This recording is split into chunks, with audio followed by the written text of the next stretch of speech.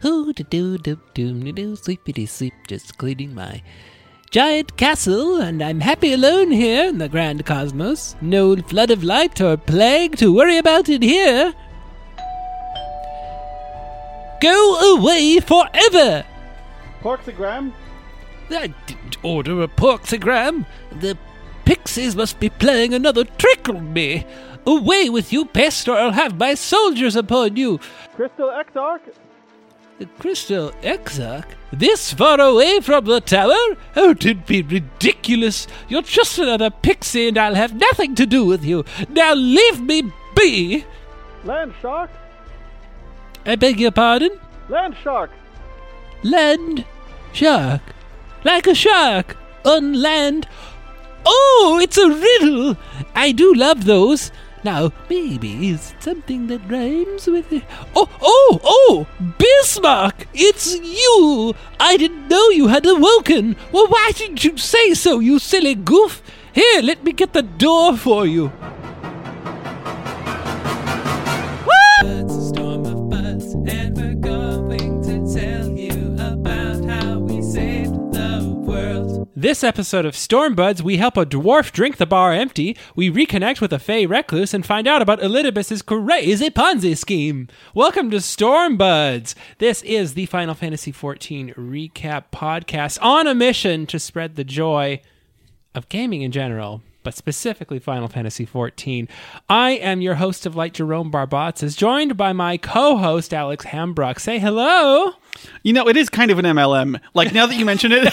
We'll get there. We'll get there.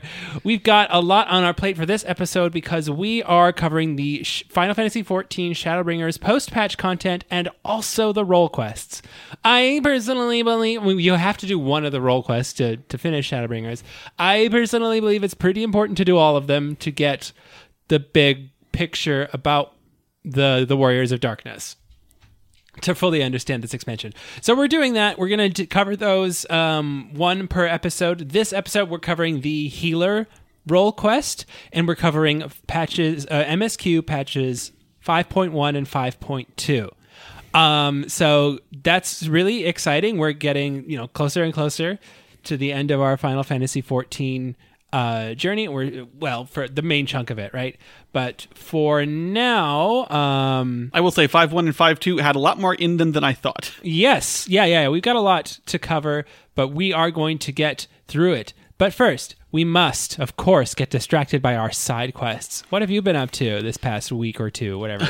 Well, so I've actually been watching the second season of that show, The Bear. Have you heard about this? The Bear? No, maybe? It's the comedy drama half-hour series on Hulu. Season 1 came out, I think, last year. Oh. It's set and filmed in Chicago is the thing. Oh. It's about like an Italian beef restaurant that actually is literally 2 blocks from where my office used to be, so I've eaten at this beef restaurant multiple times. Oh. Which is, I don't know, it's been a really interesting show. It's a lot of people are talking very highly about it. We kind of burned through season 1 about a month ago and have been watching season 2. And it's, I don't know, people say that it's very accurate to the restaurant industry, and having not worked in a commercial kitchen, I have to take their word at it. Oh. I will say also, as a show about running a small business, it is one of the most nightmarishly accurate TV shows I have possibly ever seen, in a way that is giving me some degree of traumatic flashbacks as I'm watching it. But that just makes it, I think, an effective piece of art. Oh. If you haven't seen any of it, it's kind of hard to provide additional context, but let's just say there's a scene early on in season 2 where they're sitting across from a shady guy with a lot of money, and they're negotiating loan terms in real time, and they just throw out this one sort of big risky proposal that bets it all, and he does a handshake agreement, and I've done a couple of those. He was like, are you sure you want to commit this to tape and then put that on the internet? It's okay. People just don't go look at any UCC filings. Okay, they're going to do it. So yeah, The Bear is like great. That one time when that one guy, I'm not going to say who because he doesn't need any more fucking people calling him, but somebody put one of the comedians put their actual phone number on CBB More, I think, and then they did that same character on the Comedy Bang Bang main show and put their phone number on. Whoops. And it wasn't whoops. They were like, this is part of the joke. I don't know.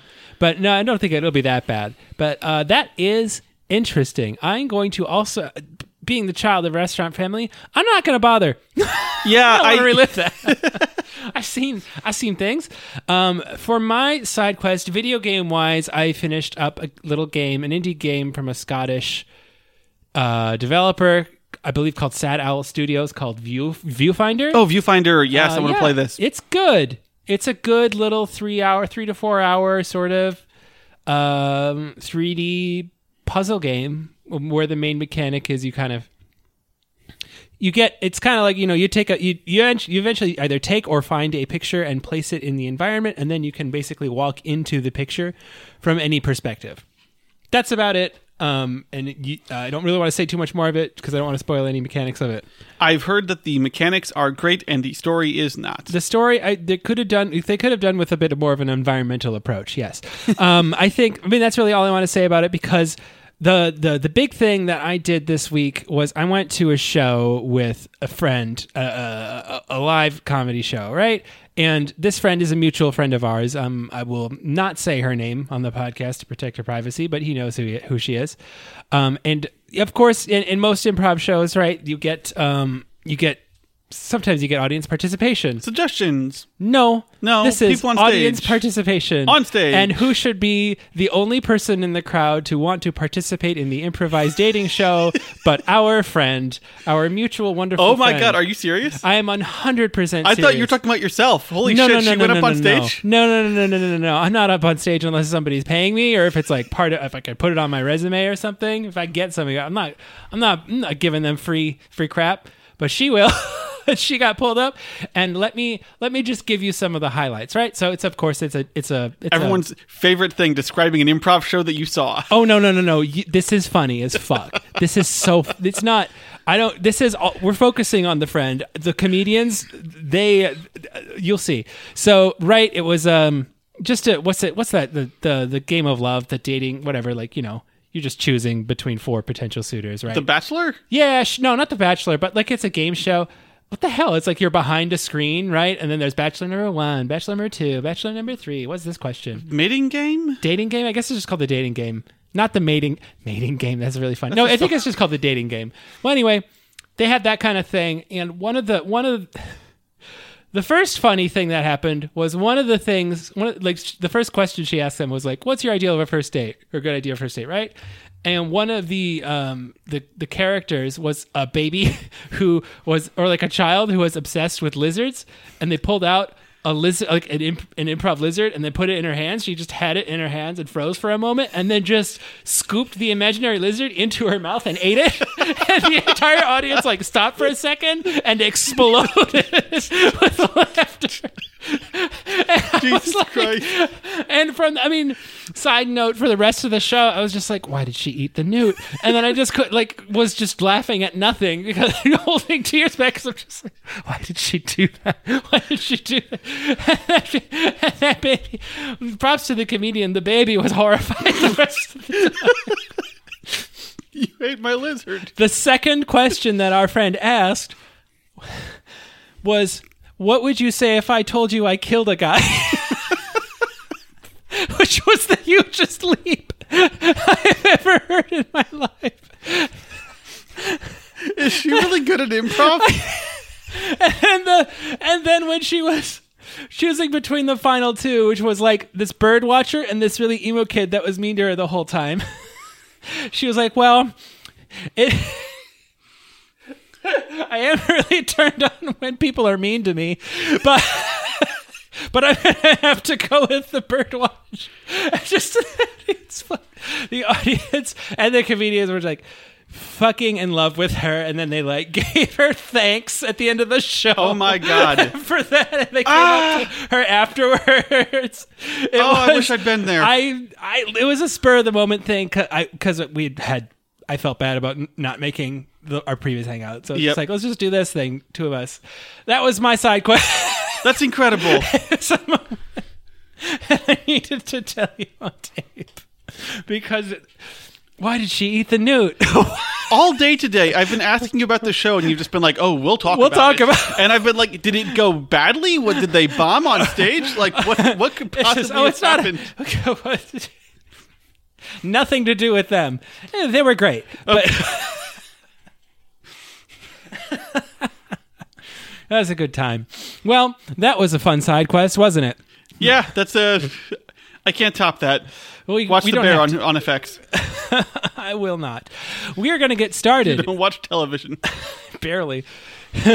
Anyway, we're going to get started. We're going to do the healer. We're going to do the role quests at the top of the recap portion of the episode, and then get into the MSQ, and then kind of wrap things up from there.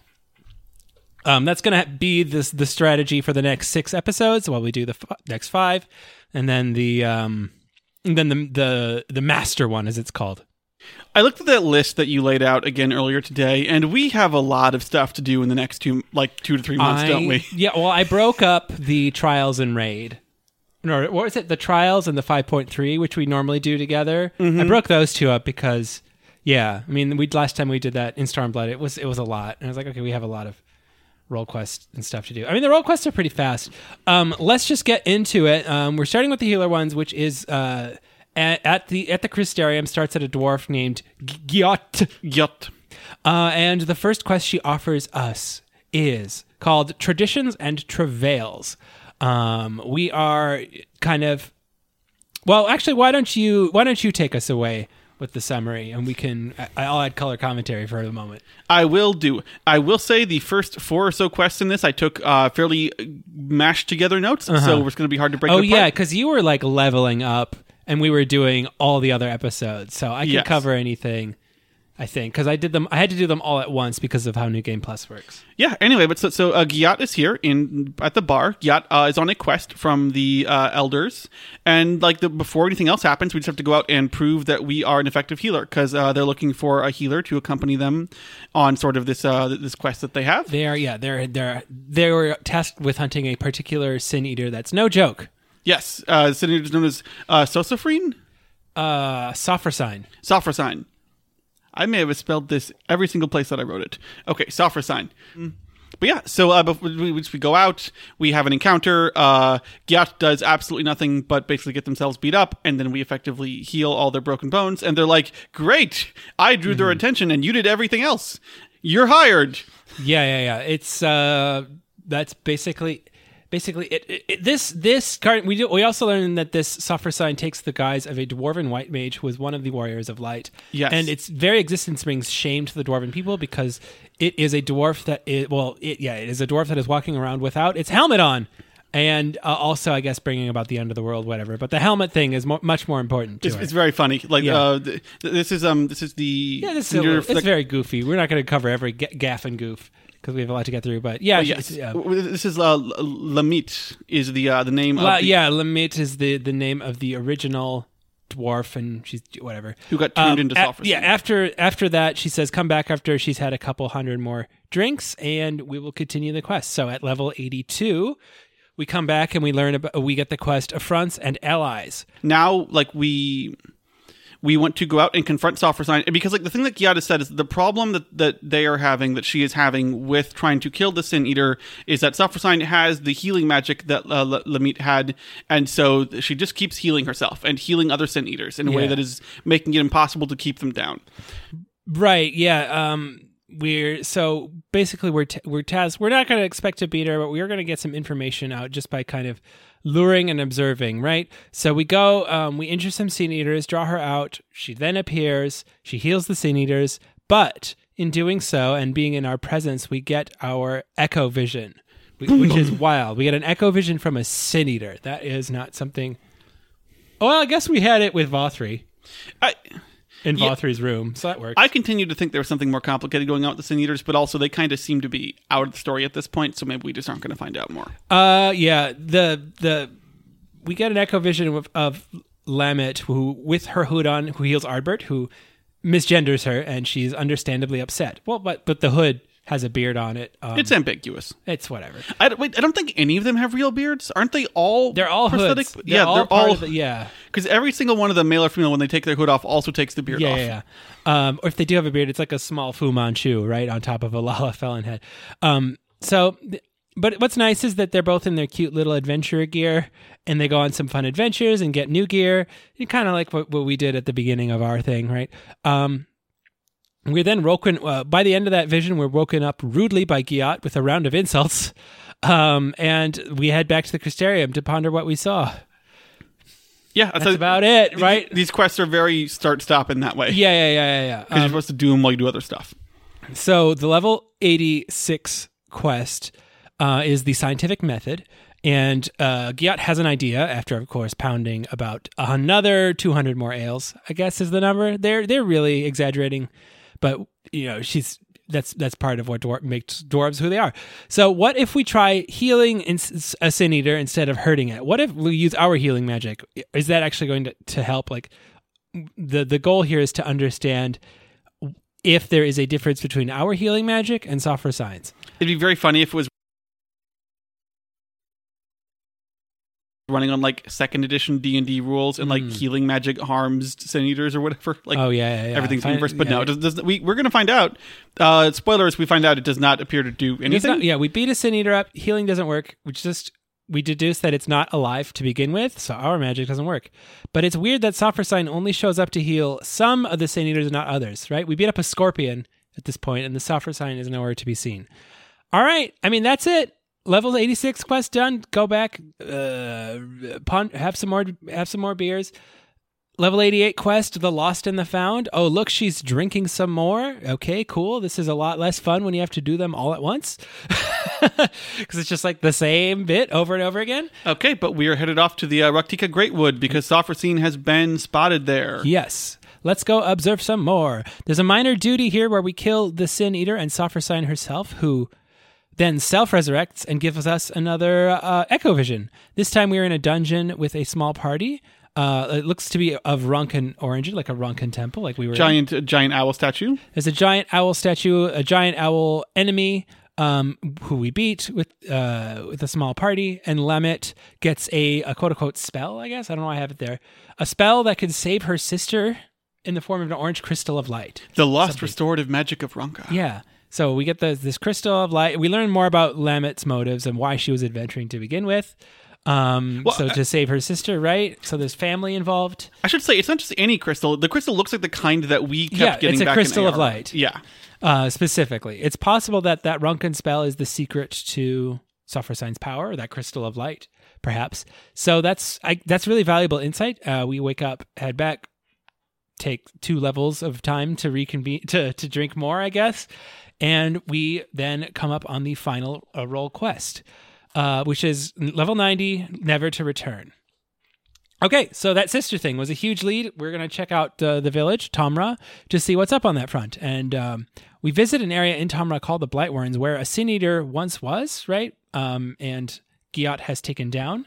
Yes. And this is also... because this is where they used... the dwarves who had the stone blight sickness were kind of exiled into these warrens. Yes, and Lemmet did once trespass in here, and we learn about that, and then we immediately get an Echo Vision of why. So this Echo Vision is of her with her hood on, right? I think of being her banished because she brought strangers, aka her party, into this Blightwarrens, which is basically just a cesspool. Leper colony. Yeah, to cure the people of a kind of an unspecified blight.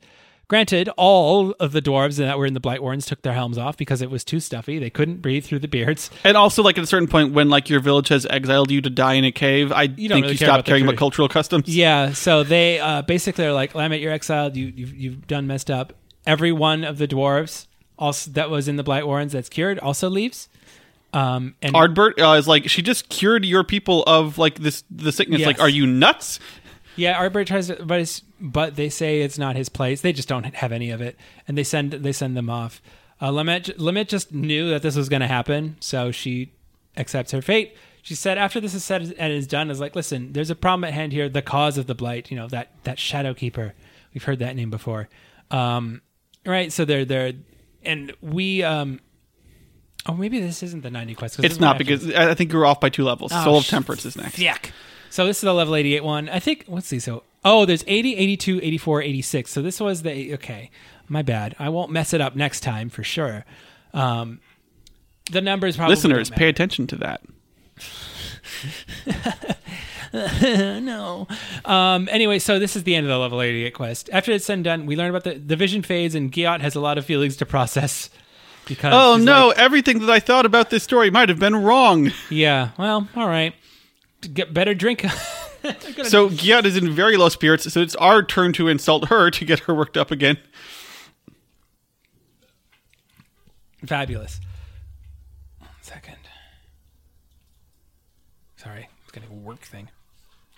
Thought I closed it. Yes, and that brings us to Tempered Soul or something. I forgot the name of The Soul of Temperance. The Soul of Temperance. I didn't. So remember that mystery? Yeah, Why does remember Sophrosine cure some dwarves, or some seniors, but not others? Yeah.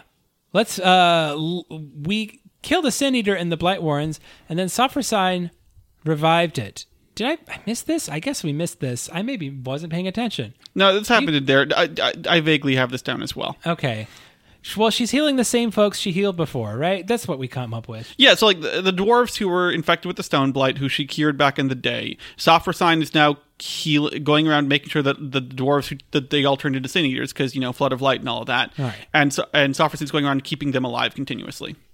Yeah, they're all helmless, right? That's the thing. So we have to lure her out and then put a hat on her to stop her from healing herself. Yeah, well, first we got to put a hat on the other Sin Eaters to stop her from healing them, and then we put a hat on her to stop her from healing. Yeah, we know what the objective is, right? She's healing the ones without hats on.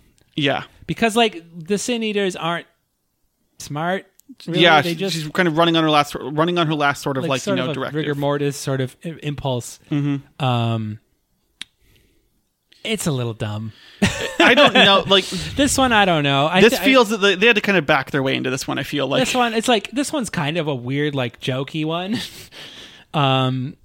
But it is funny. I mean, kind of. There's a moment where we throw the last helm onto Sophrosine, but then she blows it up. So then Giat has to take off her helmet in order to she has to shame herself by taking off her helmet in order to throw it onto the Sin Eater, and then we finally do the thing. Yeah. Then she doesn't. The body then dissipates once we beat Sophrosine with a hat on, and the crystal, the old crystal that's now gray and expired. What the heck? Devoid of light, drops from her corpse, and Limit's shade appears and kind of speaks to itself without. It's speaking. Yeah, but she's it's not to talking to us. She's really. not there. Giat's trying to address her, and she's not listening. It's similar to the shade of Ardbert, but Ardbert had more autonomy. This is just sort of like a recording, I guess, a memory imprint on the crystal, maybe. The world was worth saving, she says, and it was really hard for her. It's touching. Something nice. Hope you're doing well, Ardbert, whatever. And it dissipates. It's nice that I presume that all of these... I presume that most of these or all of these are going to be about sort of the Warriors of Darkness, and how much sort of Ardbert meant to them and stuff like that. Yes. That is nice. I was more down with that when it didn't turn out that Ardbert was also part of my soul, and so in a way, this also is just the game having everyone praise my character again. No. Ardbert is not part of your soul. The two... You're different the version people. of me on this world. Yeah, you're different people, right? And you are the people that share the same soul and different. They're different, right? So it's not. There are similarities. There are certain ways in which your soul kind of has habits and memories and things like that. But similar to how kind of the different incarnations of Minfilia maybe were different, or the different. Okay, but if I went to the fifth or whatever, I wouldn't find an Ardbert looking dude running around. I mean, if the Ardbert dude happened to be alive at the time, it's and also if time was progressing at the same time, there have to be they'd have to contrive some other reason for us to go to our reflection, which they will eventually, I'm sure. We got 8 more expansions to get through. Yeah, there's still a lot of the current planet to explore. So anyway. Giat also kind of rejoices in her newfound exiledom after we head back to the Crystarium by drinking. I don't care for her. The Edgar Wright movie The World's End, where it seems like it's a Edgar Wright comedy about an alien invasion and Fred's dealing with it, but then it turns out halfway through it's actually a really sort of deep interrogation of the monstrous nature of alcoholism. I do not. This is not that. Okay. This really does not seem to have anything. Let's move on to the MSQ. 5.1's first quest is Shaken Resolve. Hold on a sec. I got to scroll through like 8 pages of notes. Well, Here we I'm go. going to keep talking, and then you could do that quietly while I start summarizing the quest. Okay, first quest is called Shaken Resolve. Wonderful. The quest starts with us catching Tataru up on our time in the first, and she asks for us to spend some time with her and Flamine in the House of Splendors to kind of give her the update on what happened with Minfilia.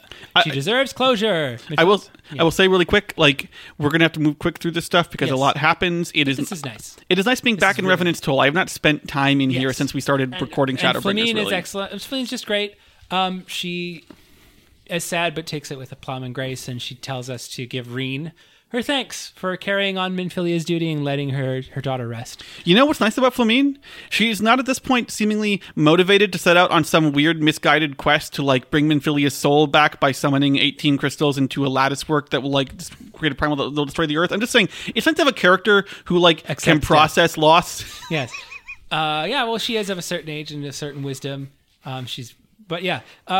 Our moment is interrupted by Camp Bronze Lake Whistler extraordinaire Riol, who has some not news about our helper. Oh, it's an informant over the border who's fallen silent. He's going to go check it out. Okay, Thanks. well, that could have waited. Also, Cryle wants to talk to us. Cryle wants to talk to us. Which I am always down for. Yes, me too. We've been so absent. Well, I mean, reasonably so. We've just not had to deal with Cryle in a while, and we love her. So she has been, we're back in the Rising Stones. She has been monitoring the rest of the Scions and confirms that their souls are experiencing some instability in their ether, and the longer they've been there, the more unstable they get. It's like the connection between their souls over there and their bodies here is degrading. Over time. So we have our mission. We gotta get him back to the Ocular. And like we don't have infinite time for this. I mean, we never thought we did, but now we really don't. Graha is taken back by the. We explain everything, right? We get a round table going, and this really begins the first of what will be many times where our role in this basically is to just carry information back and forth between two alternate realities because no one else can talk or communicate or move. That's, you know what? Props to them for committing to that. It's not too bad. It's not like going back to the Waking Sands in the same planet where everyone has link pearls and can communicate and they just choose not to. At least the crystal drops us off right outside the door. Yeah. Graha is taken back by the instability of the Scion souls. This is all new territory. So he has a small gathering of everyone. Thancred and Reen are busy with the empty, with all that other stuff that we'll get to later. And we tell the Scions what's up and then we tell everyone what's up about their souls. Graha thinks it's time to explain the spell he used to bring them here, which ends up tearing a hole in reality tailored to the object of summoning through which the intended target may pass through. This description is so funny. It's like it's like paper dolls. Like he cuts like a little outline. It's like he's like that woman on TikTok being like, so if we were to talk to our friend in the second dimension, and we were to take their hat and flip it around on its reverse, they would not be able to replicate it. Like that's what this is. That's what's going on here. You know. You've probably not seen her, but you will now. It's the Junji Ito story with the holes in the cliff. No, that's not what I said at all. That's not. Get out of here. Banish those thoughts. That's anyway, horrifying. Okay. Point being that when he tried to he was trying to pull everyone through an us-shaped hole in reality, but because they weren't us-shaped, he just got their souls. He wasn't trying to pull. He was just trying to pull us. And he missed. He wasn't trying to pull anyone else. Sure, right. He kept messing us and grabbing other people and like pulling them through the wrong shaped hole. And so, and his reaction here is like, well, the original plan I had to send everyone home was for me to die, which would undo the whole spell. We'll keep looking for other options, but if the only way to get everyone home is to kill me, we can do that. And Alice is like, don't be a dumbass. We're not killing you. And Graha was like, see, I told you. I told you, Urianger, we couldn't tell them. And Y'shtola at this point comes up with a great thought. She's like, when the Warrior of Light travels between worlds, he doesn't arrive naked on the other side. He does bring we all teleport with clothes. What if we were the clothes? Elaborate? Okay, fine. We'll put our souls inside a white auracite, like we do with the Ascians, and then put the damn auracite on the Warrior of Light, or maybe up his ass. Who knows? Graha knows a guy that can get this done. On the far shore, there's a palace of the elves. Yes, there's on the far shore of the Source, which is confusingly named it's a lake in Lakeland called the Source, which is not the same as the Source planet, which is That we came from. I was confused about this. I was too, and I've been playing this game for fucking 8 years. Anyway, abandoned palace colonized by a Numo who lives there as a recluse. Colonized, I guess. I get Inhabited, occupied. Yeah, occupied. They wouldn't even help with the flood. They suck. But we have favor with the Fae folk, so we could probably get in there. Ring them out for a little help. Okay, so a grand adventure. And because this, we're going to have 2 appearances this episode, I did hire the Dungeon Recap Goblin to come on in. Oh, Dungeon Recap Goblin. Good. Hello, Dungeon Recap Goblin. We're doing the Grand Cosmos. Are you ready? I'm ready. Yes, are you ready? Okay. You have a terrible habit of not responding to me. I'm ready. Take us into the Grand Cosmos. Thank you very much. The dungeon has crazy fancy vibes, but then you get into a fight and it's metal music. It's a bit weird. The whiplash is kind of awkward. Boss number 1, Seeker of Solitude. It's the Fae folk. They sweep the floor with the ice and then knock you around. Gotta dodge the brooms. Boss number 2 is Lena and Sith, formerly known as Lena and Rhymes. It's a plant lady, and you play seedling chess. You do. Boss number 3, Lugus. Shit's on fire! You're on fire! Get the fire off, you put other things on fire! Oh my god! Nothing's on fire, you're gonna die! There's nothing left? Whew! That's a crazy one. You run out of furniture and then they just start doing AoEs. It's not so bad. Alright, I'll see you later. Bye, Dungeon Goblin! You know, I've been a bit unsure about that guy, but that was pretty good. I've let it be known that I've always loved the Dungeon Goblin. We've used we meet up with the Seeker of Solitude, whose name we now know as Beklug, and of course, since they are a Numo, we use some of the magic dog words on them. Which, like, Alphinaud was, like, half doing, like, the earnest speech, just kind of, like, asking her to help us, and half doing, like, you know, the whole, like, dog phrases, like, you know... Did you say her? Her? Isn't Beklug a them. woman? Them, okay. All Fae folk are them. Gotcha, okay. Alphinaud is half trying to convince them and half using the dog words, and like there's a bit at the afterwards where he's like, I feel a bit guilty about that, and it was like, I thought to convince, not to compel. Then don't use them, you dick. But anyway, the actual conversation itself, it's like a Jedi mind trick. Like the Jedi mind trick is fucked up. Well, they are essentially kind of summoned beings to maybe not summoned is not the right word. But basically, they are so compelled by those magic words to please, and they get an innate pleasure out of helping other people or whatever. But Beklug is a little bit above that. Yes. So we end up just having to reason with them, being like, "Hey, listen, all this stuff, the night coming back, that was us. Everything was us. We saved the world. You could do these people a favor by helping send their souls back to Source. Just first off, speaking of Source, just trust us, but also check their souls. You have, you can look, you understand how souls work, right?" And Beklug's like, "Oh, yeah, well, I guess their souls are about 7 times thicker than the rest of us." I guess it's pretty obvious. But it's like, I guess if the Scions are just like very, very manifested souls, have they needed to eat while they've been here? Yes, like they've all had soup. I guess they've all had soup. You're right. Okay, soup constantly. So like at the start, they're like, okay, I will help you if all we're doing is sending their souls back, but there will be payment. And then after we tell them the entire plot of Shadowbringers, they're like, all right, well, that story was payment enough for me. Okay, got it. We tell them about the Orsite plan, and their immediate reaction is, holy shit, no, don't do that. They will lose their entire personality. Don't do that. They will. Yeah, the souls will eventually turn into husks, and they might just end up in the Orsite forever. And Alizé kind of like is remarked like, kind of I guess they would turn into the people like at the end. And Becklug's like, I would like to see those people. Yeah, Becklug very interested in the folks who are kind of going through the Cineater conversion process. The prognosis is grim once we get there, but there may be hope. There is a treatment that used to be used by the Verbitite army to stimulate ether, and 2 of the 3 treatments seemed successful. Yes, we go on giving folks potions. So that treatment heals the body, stimulates the body ether, but not so much the immaterial, the soul ether. So poor Halric doesn't really respond to it that well because his body is too far gone. Halric is our little kid friend, the little zombie boy who got Tesleen killed. Yeah. Alizé then begs for us to maybe help his cause further, even though it's not exactly what we're here to do. However, Becklug, being the inquisitive mind they are, and they understand that the world is pretty much always interconnected at all times, they think that maybe the treatment may not be so unrelated to the task at hand, and that would make sense. I mean, that would make sense as to why they even wanted to come here in the first place. You know, so and also like good for the soul. Good for the soul. Very convenient. Time for some chicken soup.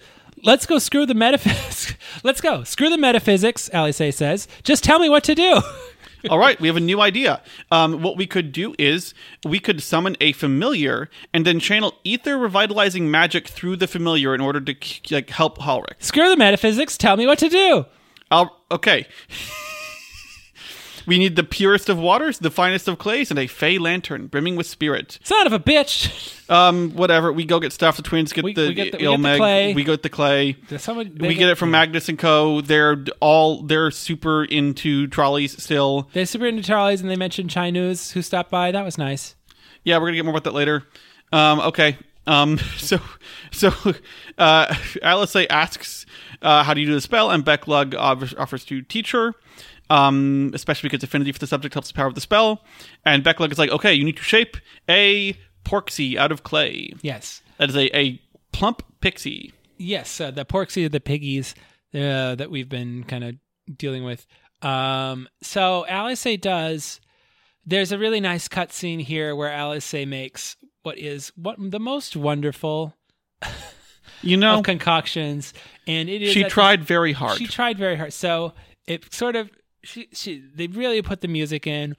She puts her arms and a whole soul into it, and what appears to come out of the plate is a semi kind of 2-dimensional rendering of a brown sort of bean shaped blob with 2 flaps for arms, very unevenly placed. As you know, as Alex wants to say, a chevron for a mouth. Kind of a sideways 8 for a nose that is very lopsided. I'm looking at it now. It looks kind of like a Cheep from Mario. It looks like a Cheep from Mario with a big snout. Yeah. Just 2 little ears. And the legs that are just like up and spread open. There's just legs that are up and spread. Clay is hard to work with. Clay is very hard to work with. Alphino being the artist and the ever competitive spirit that he is with his twin, begins to make fun of her. But and she gets a little upset. But Becklug says to pay him no mind. Pay him no mind. Though it may look like a grotesque parody of reality, it's whatever the invoker believes that matters. Cool. Thanks. Really nice backhanded compliment there. Yeah, but it's time for the incantation. It's time for Alizé to recite a poem and concentrate a bunch of energy, and it does spring to life as a fully formed, cute, flying pig porksy fairy thing. This porksy must need to have a name. Something like David, or Psoriasis. Or psoriasis. Go, Angelo! You know, I said Angelo's a pretty good name. In hindsight... It's a bit on the nose. I didn't quite realize it just was like Angel, but... Angel, also, yeah, it's a bit on the nose, but it's also... I just think Angelo's a good name for a pet. It is the name of the dog that in Final Fantasy VIII Rinoa uses in her limit break. Okay. So it is a callback to, again, another Angel... It's another... She's very Angel themed as well, so it's a little, again, on the nose, but... Yeah. But Angelo goes over to Halric, and Halric kind of like, lifts his hands to his chest, and he kind of speaks. He goes, Ma. Oh. It's incoherent, but it's like... He does a nice ASMR video. But then he also sadly, like, before I make fun of him too much, he goes, Mother. He starts crying. Yeah. But it's a start. Like, point is, it's not an immediate cure, but it's a start. Yeah, his spell fades and his soul returns to stasis, but Progress. And Becklug is also like, now I can figure out how to do the opposite, which is to take vital souls and put them into stasis and stagnation. And Alice also makes a comparison here. Oh, this condition that's happening where the soul becomes severed from reality, unable to interact with the world around it, it sounds to her kind of like tempering. Yes. And Alphinaud says what I said, which is like, that doesn't sound that similar. But she's like, no, she's thinking of Gabu specifically, and like sort of like the tempering that he underwent as part of the whole stuff with the with Titan. Yeah, where it was essentially his will imprinted onto Titan, and then it was just the ether aspect, right? That ended up sort of taking away his agency. So Becklug is like, that sounds like a bit of a long shot, but you could try. I can't do the voice. That sounds, certainly not impossible, but we'll see. Sure, go try it. We're always thinking about our special boy Gabu. Okay. Nowhere to turn. This quest, we go back to you. Why would we go back to Yulmore? Because the Kai Shirai, the Catboy, turns up saying that Lady Chai is sighing and pacing. Oh yeah, she shows up in Amarang. I was like, okay, so we go back, and she says, Master Chinos is gone, and he got elected mayor and It's too much for her poor heart to bear alone. Yeah, well, we go find him, and that's the whole quest. Yeah, I mean, okay, we'll go look for him. It's fine. The point is, they held an election for their leader. Nobody wanted to run, so then they voted on everybody, and he won. What a nightmare an entire write-in ballot would be for the presidency. Yeah, also, like, what if, like, he won with, like, 3.4% of the vote? He just got more than everyone else. Yeah, I don't know.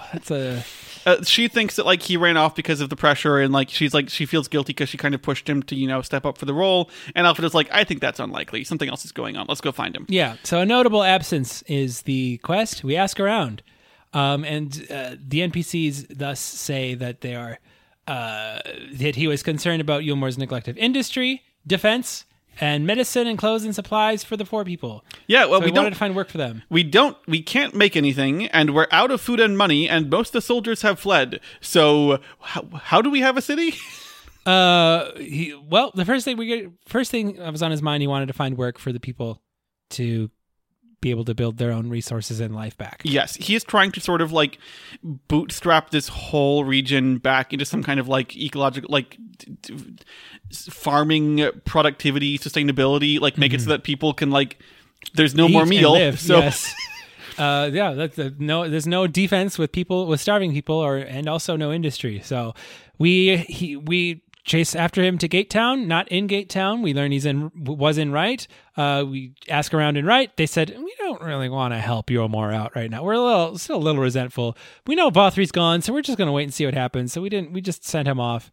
And then he likely went, the last place we could think of is Amity. So we went up the ladder. Hey, there he is. And we tell him his wife is worried sick, and he's like, what? I left a letter in our room explaining everything. He's still a bit overwhelmed. We're not completely wrong. He's a bit overwhelmed, and we encourage him a bit. But he also admits he is wanting counsel and seeks the former advisor to Vothri's shithead father. Why? This character's going to turn out to be a pretty good guy. Yeah. But, like, at this point, not knowing that, I also was like... There was probably somebody who was there. Can we get, like, a mid-level clerk? Just someone who knows kind of how the books add up? Maybe somebody from, like, another city who might want... I don't know. Like, anyway, we track him down, and he's not happy to see Chinos, really. His name's Rendon. Rendon with the W. Yeah, like Renwren. That's it. Renwr... DEN. DNR. Rendren. Calls out Chai's indolence and asks what kind of nation Yulmore he wants to be. What the sentence I have here is, asks what kind of nation Yulmore. That's all I wrote, so that's helpful for future me. Rendon was like a guy who like worked for Vothri's father, got disillusioned, kind of went into self-imposed exile, wants Chi-News to kind of like give him like a pitch for like, why should I come back and help you with this? Like, are you just like another Chi-News talks about socialism. Basically, he's immediately like, well, I think we should socialism, we should abolish all classes, and we should take from each according to their abilities and give to each according to their need. All right, time to prove your socialismness to me, Rendon, the gatekeeper of socialism. The goal is to get the support of the nearby villages to produce food, and to assist with all this production, we are going to take back the roaming Talos. Yes, the idea is like, and here's the thing also, to bootstrap this whole industry farming environment and get it back up and working, we do need like some free labor, which fortunately we have in the form of magic golems. That sure would make a lot of things in real life easier if we just had magic robots. Let's not go down the whole AI debate. Okay. There's a rabbit hole of current events happening that, yeah, it would make things nice, but would it? Finding good help is the follow-up quest. It would have China's controlled it. Yeah. Anyway, okay. That's true. I have underlined here in caps, annoying sniper duty, Christ, eat dust. China needs to sneak up on the Talos and drop some stun powder that disrupts their etheric veins or whatever. Cool. We have to use sniper we do it interface 3 times. to spot. It's annoying. Whatever. Okay. Do it. Yeah. And Rendon's like, yes. Now we take all the Talos back to Yumor, and they the sight of an army of golems scares the shit out of everyone in Gate Town. I do like after he gets the third golem, the level up music plays. Yeah, it's fine.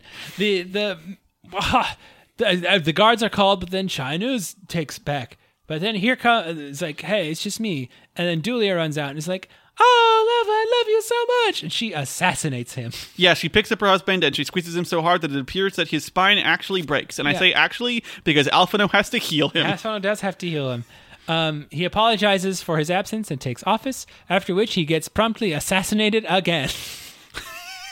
Okay. They're a very loving relationship. Very much, sorry, assassinate. I mean chiropractic. Chiropractic, yeah. Same thing. We now must address the masses as mayor. Okay. Vote for mayor.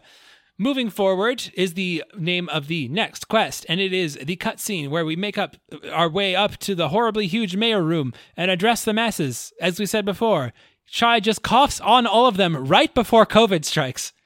This patch came out 29th of October, 2019. Jesus Christ. How dare you? Okay, I will say also, like, China's as a character always growing on me.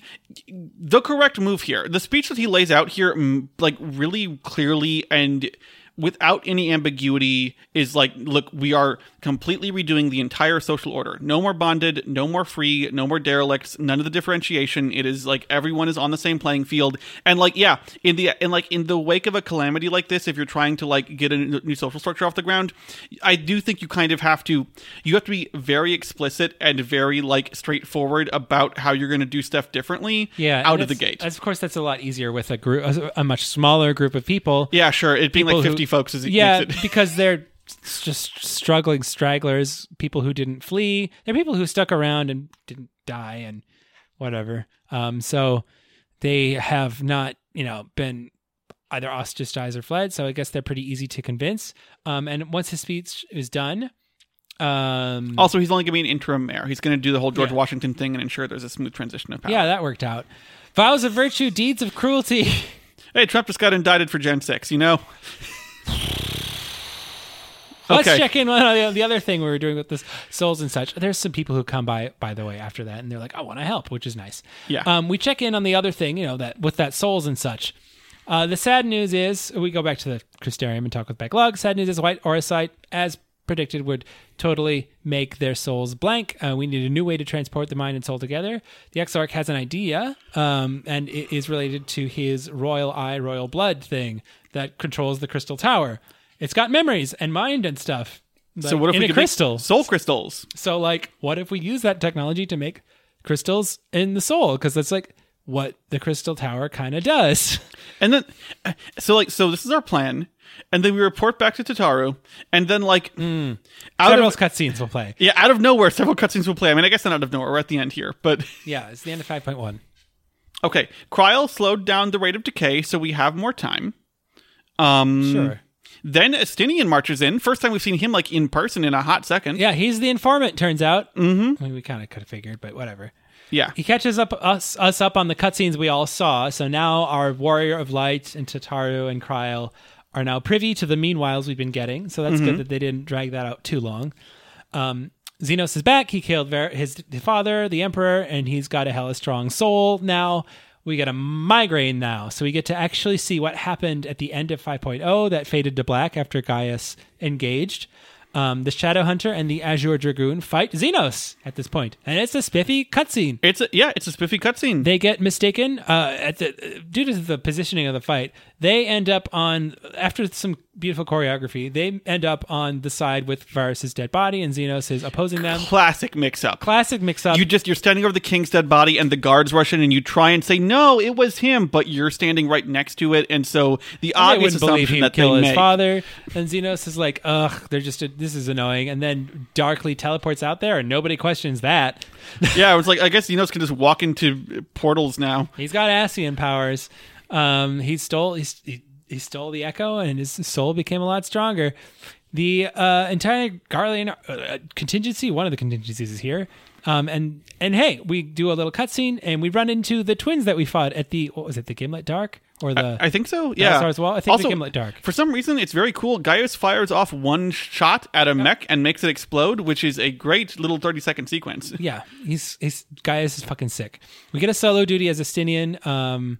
Fight the twins again. And there's also some weird-ass Ultima-looking weapon thing called the Arc Ultima. I completely forgot about this. Well, now I'm curious because they're setting it up to be a big thing in the future. So if you forgot... It is a big thing in the future. I still... I haven't... How did I forget about this? This is so important. It's very fucked up. It's an Ultima weapon, only it's being powered by, like, a person. Only the person appears to have pure white eyes and is just screaming in pain. Yeah, I can't believe I forgot about it, but I did. I'm just being honest. It's a cool fight. You channel Nidhogg, and then you get to use some of his powers, like the little eye things in the ground and the Star Diver and stuff. I've got like a note from the start of the duty. I'm like, man, is this what playing Dragoon is like? Because this is sort of sick. You don't get all the Nidhogg. Well, powers. yeah. Because then at the end, I'm like, I don't actually know if I want to play Dragoon. I think I just want to be Estinian. I think that's a reasonable desire. Estinian, we get back, to the present day. Estinian's not exactly pleased that we echoed in, and was like, well, don't we have a fucking choice? We got it. Kryl also got a version of it. I think hers wasn't interactive. Yeah, I was like, did she have to fight this thing? No, she just watched, I guess. That's convenient. Garlemald, he declares that the Black Rose is no more due to Xenos having killed his father. And the motivation as such is that the Black Rose was interfering with Xenos' hunt. So right? I have a question here. Yeah. And I think, just spoil this for me. Does the Black Rose come back at all after this? No, it's gone. It's really gone. It's gone. And it's gone because this is what Xenos stated, like, you are interfering with my hunt. Yes. This will gone. He, at this point, just he like at the time he left to teleport away, he went and destroyed Black Rose, all of it. That makes sense now. Yes. Given how much they were hyping that shit up earlier on, I do have to wonder if some story stuff was getting changed between main Shadowbringers and the patch content.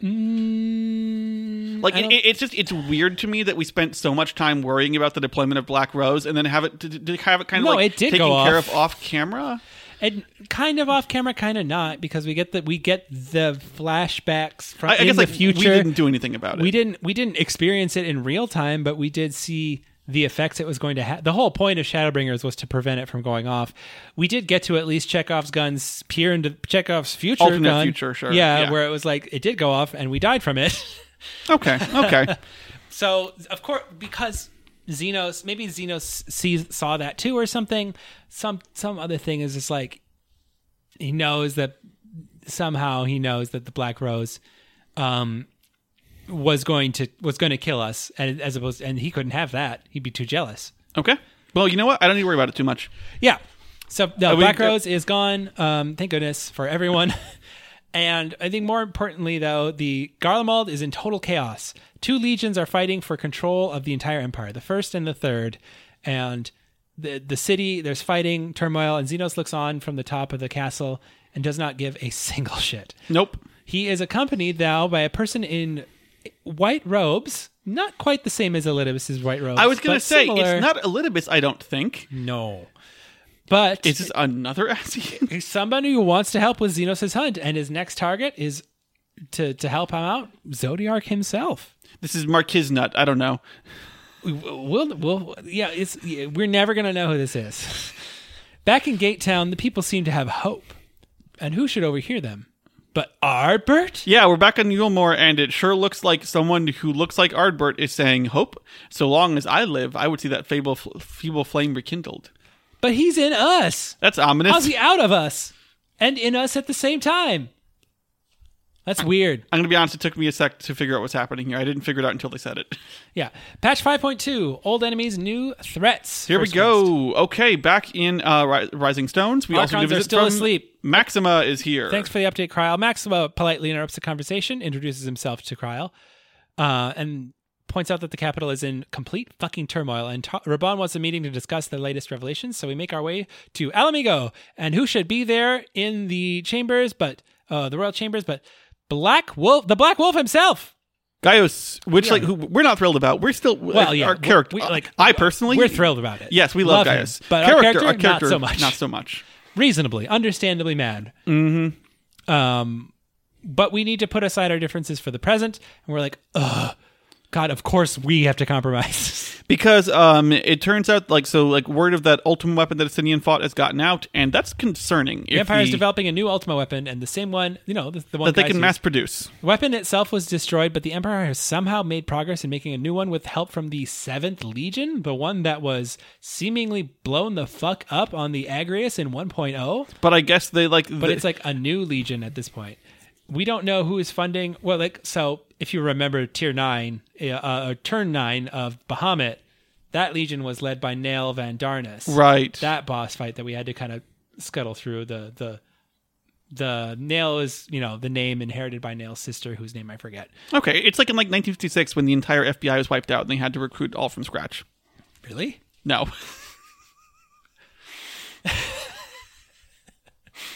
Okay. It's basically a new legion. We don't know who's funding or sorting this out or leading it because this is all post-Gaius, but we mean to find out. And we do, however, know that prototypes are on their way to Eorzea, and the Warrior of Light is needed there. Oh no! Do we have to choose between the weapons and our friends? Nope. Not really. No, we can, we're pretty, not right now, at least. we can handle multiple things. The way home is the next quest. Okay, for now, let's focus on the mission on the first while we have time to do so. We can also tell the scions of the events happening here. Not sure if that'll help them, but it'll make the catch-up easier when they get home, I guess. I don't know. It increases their urgency, that's for sure.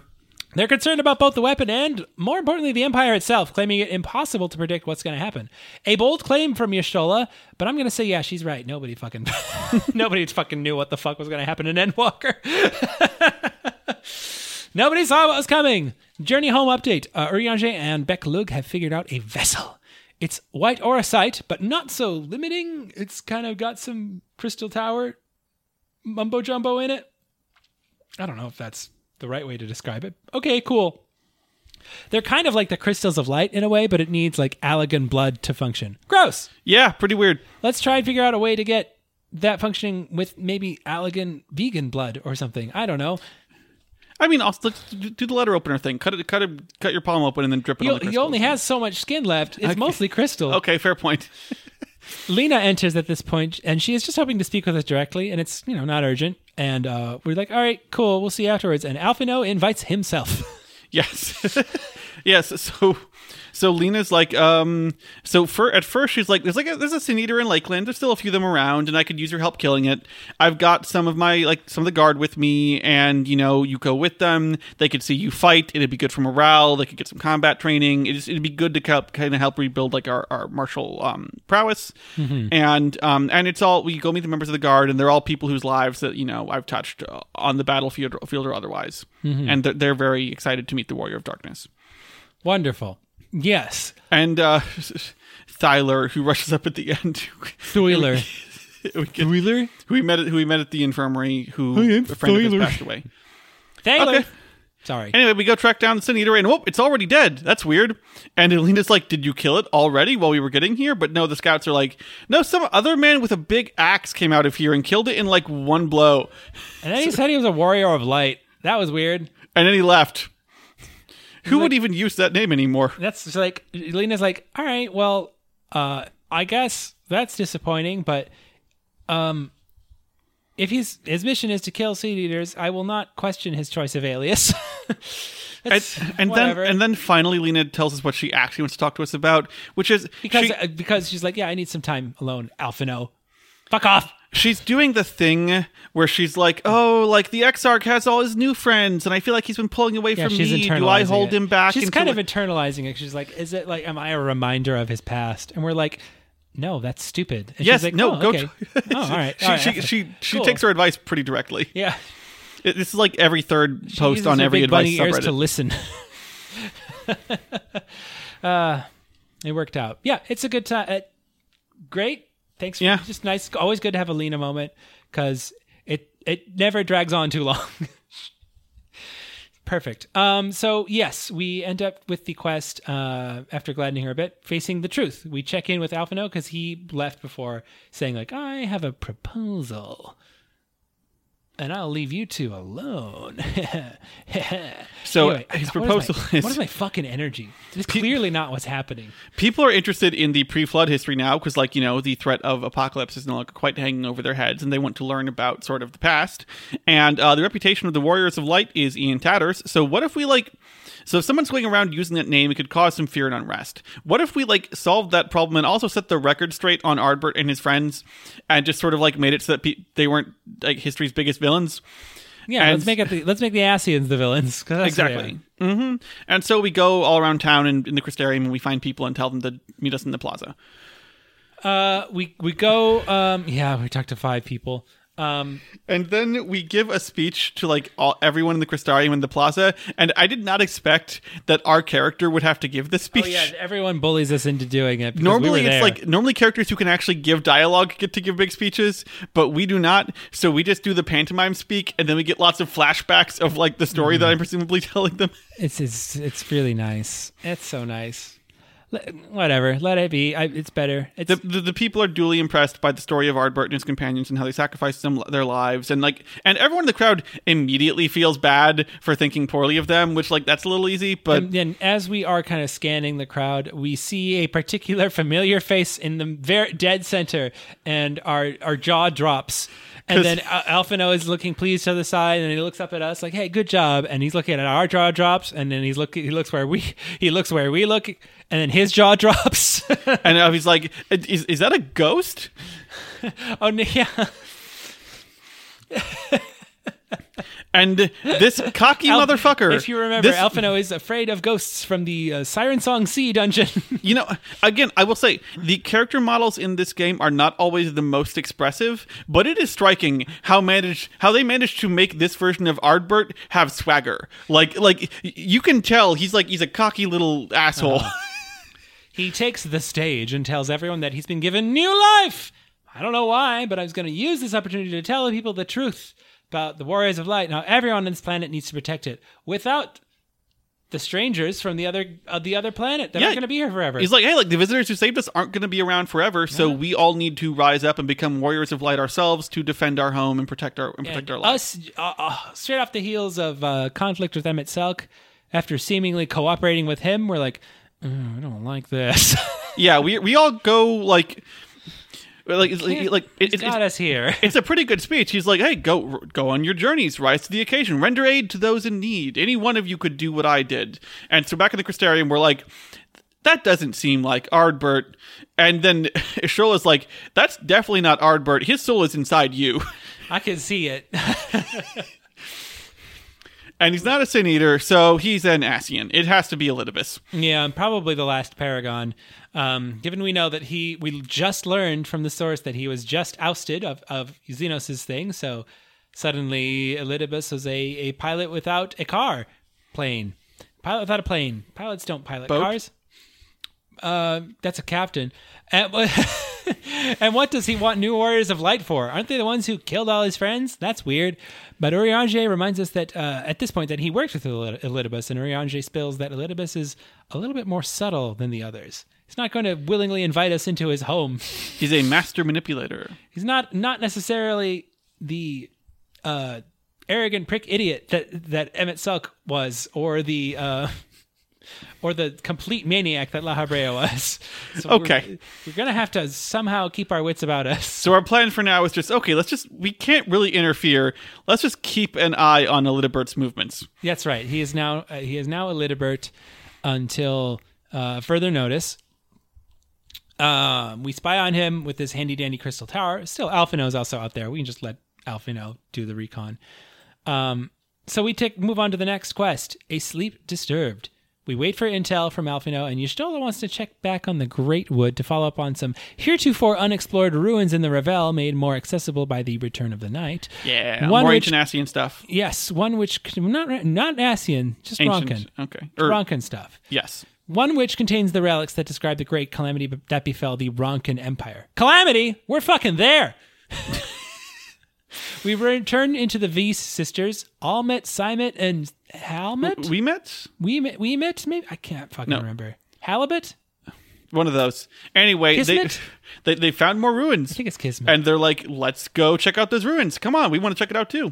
Yeah, they're very eager because they're the only Vera that have, or V's that have been in any ruins. The rest have just had to guard them. The first thing we see is a big statue about definitely not a common beast. What the fuck is that? It's like a chimera of like, it's like a lion with the wings of an eagle and the jaws of an eel. There's a sealed door with some pedestals, and one of them is conspicuously missing its owl. And of course, the overeager V's just go ahead and take the statue and awaken the obviously dangerous statue that we now have Sentient to. Now we have to fight. Just kidding. It turns all our friends into cards. It's like a sphinx, I guess. It wants to ask us riddles. And then we do a little concentration game to get the last some cards out. Okay. It's cool when our friends are cards, like the giant tarot cards with their friends' faces on them. Listen, we already went on I already went on my tirade about how tiring it is for ancient indigenous ruins to be Rube Goldberg machines. Yeah. When in reality, the context was history was lost to colonialism and the destruction thereof, not so much hidden by their own. They didn't fucking make their libraries inaccessible to people. And looks like we're about to have a whole fucking expansion of that shit. Oh, I've only seen a little bit. I'm keeping it from. I'll say. I'm getting the impression that, like, post Endwalker, you're not super thrilled with some of the direction this game is taking. We'll get back to it after get we there. take a little break from this game. Okay. Anyway, we solve some riddles, we play some concentration, then it's like, haha, and the third trial is combat, and I'm like, fucking great. Could we done that one first? That would have been nice. Yeah, we could have been dead for the fucking. Then if we didn't do it, we would have been dead for the card shit. At the end, though, Y'shtola's like, okay, now what have we learned about statues? And we might just brushes it off. We were gonna have to do that anyway, and you know it. Okay. We place an owl on the pedestal. We open the door. We find an enormous stone casket and a mural of a Viera holding an axe, which I guess is the legendary Archmage Tiuna? Yes. So, Which, like, the other, Viera, what are they called in this world? V's. The other V's are surprised to see a mural of her because they were like, she was like a legend to them. And I'm like, they're like thousands of years old. How far back was this that this figure was legendary to the beings who lived for thousands of years? I don't know, man. I feel like this. Every time we scrutinize the Ronkin Empire a little bit, it just Okay. falls apart. It's like, But okay. Legend says that she could see into the past and into men's hearts. It's like, oh, she has the To echo. be fair, I don't half believe the shit my grandparents told me before they died. So whatever. Yeah, we get there. We learn about her. We learn about the calamity, and we observe something peculiar. Yeah, The this details here. This mural, she's a rabbit lady surrounded by a pillar of light and a bunch of falling stars. Not unlike the falling stars we had seen above Amarant and in the mural at the Kitana Revel. Interesting. Yeah, it seems like falling stars and A theme. people who have the power of the echo are linked in some way. This is pure speculation at this point. Imagination. Come to a pure speculation. I don't know. It doesn't quite scan. Doesn't quite do it. We get back to we on our way back to the Crystarium, Y'shtola asks us to just stop by Slitherbow for a quick favor, and she's like, "Cool, I gotta clean my bedroom." Wait, okay. I do think actually Y'shtola does speculate a little bit more here. Sorry, I didn't want to jump ahead. Oh. But she does say here, like, is the thing that's going on here, according to her, like, could a traumatic event like the sky falling leave a deep imprint on the souls that were fragmented from sort of the world of the ancients, such that, like, everyone who is alive now on the Source and in all other worlds kind of carry the sort of like almost genetic memory in their souls of this calamity. Generational trauma. That's definitely the metaphor they're going for. Generational trauma. I trust this game to handle that theme very well. It's consistent about it. So yes, that's excuse me. So the that's done. Basically, she theorizes that possibly this Tiuna was a warrior of light, right? And that the Echo was like a fragment of the power that the original ancients had. Yes. So that's done, and we stop by Slitherbow, clean up the place with the magic broom, and Runar, without our permission, goes off to make some soup for us. There is one other thing here also. I'm flagging it now in case it's relevant later. Alma does speculate that it's possible that like perceptions are not memories, and maybe like what we remember as a meteor shower might have been something different, but that is the way that our minds are capable of processing it, which like I don't know what that means exactly, but I guess it might come up later. That's true. And remembering something and being there are two different things. Yes. So skipping ahead to the soup. Yes, back to the soup. Back to the soup. Runar kind of he eavesdrops a bit on a conversation Y'shtola has with us before serving us the soup, and she's like, "I'm gonna miss this place," and he's like, "No, she's going to miss me. I want to kiss her." So she says how much. Yeah, skipping ahead. So now we have kind of a sad soup. Sad soup. Twins join us. Still no luck finding Ardbert. He's just traipsing all over the place, spreading word about how people should be warriors of light. They lost progress. What? They lost track of him in the forest, which makes sense. It's a big forest. It's hard to whatever. So he's here somewhere, and we are on track to we have a plan to lure him out, right? So if there's a Sin Eater here, what if we just beat him to killing it? Good news. Thancred and Reen are back from the empty. Remember when they were gone before? They're back now. And treatment is also going well in Amarang. Don't worry about it. Everything's fine. So we head out to the outer woods. We find Thancred and Reen having already killed the Sin Eater. And then a cutscene begins wherein... a cutscene begins where we're like, okay, we're all gathered around the Sin Eater corpse and we hear footsteps behind us. Basically. Yeah, and then Ardbert walks up on us, and Elidibert walks up on us, and he's still keeping the act up, and he's like, "Hey, friends, good to see you again." And we immediately ask him, like, "Oh yeah," he's like, "Hey, this is like how the tables have turned. Remember when I definitely beat you to Ravana? That was fun. Now you have beaten me to this one, like you beat me, Ardbert, to Ravana." Or wait, backwards was it? I'm definitely getting my story straight, just like me, Ardbert would. And we ask, like, "Boy, do you miss Seto?" And he's like, "He'll be missed." I just did the fist bump thing, and he was like, "Something wrong with your hand?" And it's like, and we just immediately call him, and we're like, "I thought you're supposed to be good at this." And he drops the act. He's like, "Okay, fine, you got me. Yeah, it's me. It's Elidibus. I'm in here." Great, whatever. I'm not telling you my plans. Like Emmett Selk did that, and that was dumb. That was dumb, and he died. When we said what Emmett Selk had a change of heart at the end once we got through to him with violence.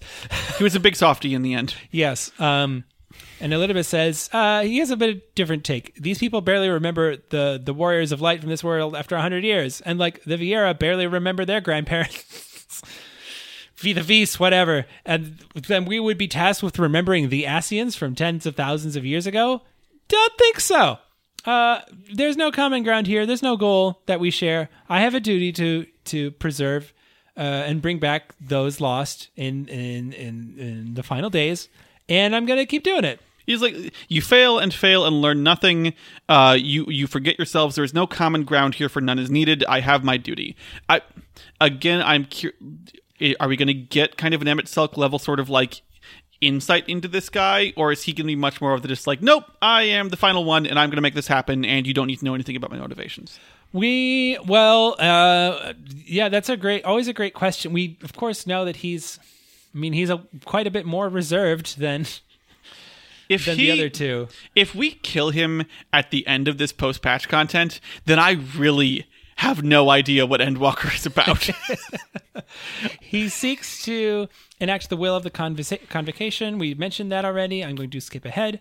So ultimately, we don't know how his plan of recruiting warriors of light is going to kind of enable his goal or enable the rejoining. but we at least know who he is. And so where should we go for more information? Probably to the Ascian home place in the ruins in the Tempest. There's probably more real ruins in the Tempest where the Ondo live, right? They all live in these structures. One of them has to maybe be a library or something. I don't know. We're out of other ideas. What if we just go look at the ruins again? Yes. So Deep Designs, we teleport to the Ondo Cups. We reunite with Tolshath, one of our Ondo contacts, I think the Pearl guy. And he knows of a place, which is good, but they've got no guides to spare because their shit got stole. Their livers got sold by a more belligerent tribe of Ondo that are described as bottom feeders that resort to thievery and murder in the name of revenge for taking the air away. But it's indiscriminate revenge at best. I have some thoughts about this. They stole some livers. Get them back for us. We're told they stole some livers. They stole some livers and also some other stuff while we are in there. Okay, we do find the other stuff that they stole. I'm just saying the only actual evidence that we get that these guys are doing anything is that the other Ondo who likes us told us that they are. We could be walking into the middle of like a territory dispute that we do not actually know the truth of. Listen, Anyway, if they don't have guides to spare, they don't have guides to spare. We gotta. Yeah, okay. We go get it. We go get the livers back. We find out they've been taking stuff from the surface as well. Yeah. It's all because like the air bubble is still down here. Bismarck might have permanently fucked up the local ecology pretty badly. So, oops. So I don't know what the long-term solution to this is, but we turn the rivers. We talk about the produce, and Tolsh mentions the ruins might be the key to the Benthos' plans, and that they're planning on claiming the ruins for themselves because their queen will be giving birth.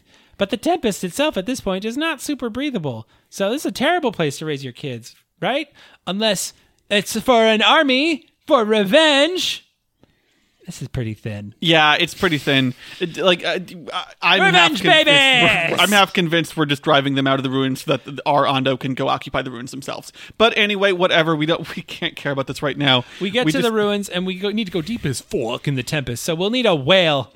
We need to get Bismarck again. A whale's tail to Bismarck. Back up to Sullen. But yeah, now we go up to fucking depressing. The village of Sullen. Yes. So how do we get back to Bismarck? We swim. Well, Urianger, who's got a plan. Instead of swimming, he's just going to walk on the water because fuck that swimming shit, right? Uh-huh. He casts a spell, makes it about 10 steps across the water, which is admittedly very impressive. Yeah, I mean, then Jesus managed, like 6? Losing concentration and then falling in. Thancred then in full body armor jumps in and saves him. I'm glad you noticed that too. I also was like, Thancred has dozens of pounds of equipment on him. He can swim. That gunblade looks heavy. Urianger succeeded before a while ago, but cannot recreate the success. We wonder why. Maybe they're just super tired, or maybe their soul is fraying away bit by bit. We need to hurry. Who knows? Anyway, we just take a boat there like normal people. Yeah, new right next to us. We didn't need to do any of this. We ask Bismarck. Bismarck immediately agrees. He's like, he wants to go up and fly and kind of. We have to. We have to go remove some fucking barnacles. Gross. Then he agrees. Get the vibrosis out of our system. Then he wants to clean some more stuff off him, so he's like, I'll fly in the air for a bit. You should get the trees and shit off so they don't kill you. So it'll take some time. And then, and at this point, Rena's like, okay, what if all of us here just, took a break for, 5 minutes and relaxed? And Thancred's like, what? No, impossible. Yeah, he's mad, but then she gets pouty, and we're like, fine, we'll rest our old people knees. So we do that, and we're like, I guess I can't complain about the view, and it pans out over the lake, and it's depressing and raining and terrible. I will say, Sullen has a nice terrace set up. They got little tables with chairs and stuff like that. One of the islands of Sullen is called Weed. Oh, okay. It's like they all got 4 names. It's like Weed. Is that where Brick? Hole. Is that where all the 18-year-olds from Amarang go? Yeah, man. Hey, we're going over to Weed tonight. We're going to pick some stuff up and bring it back. Oh, man.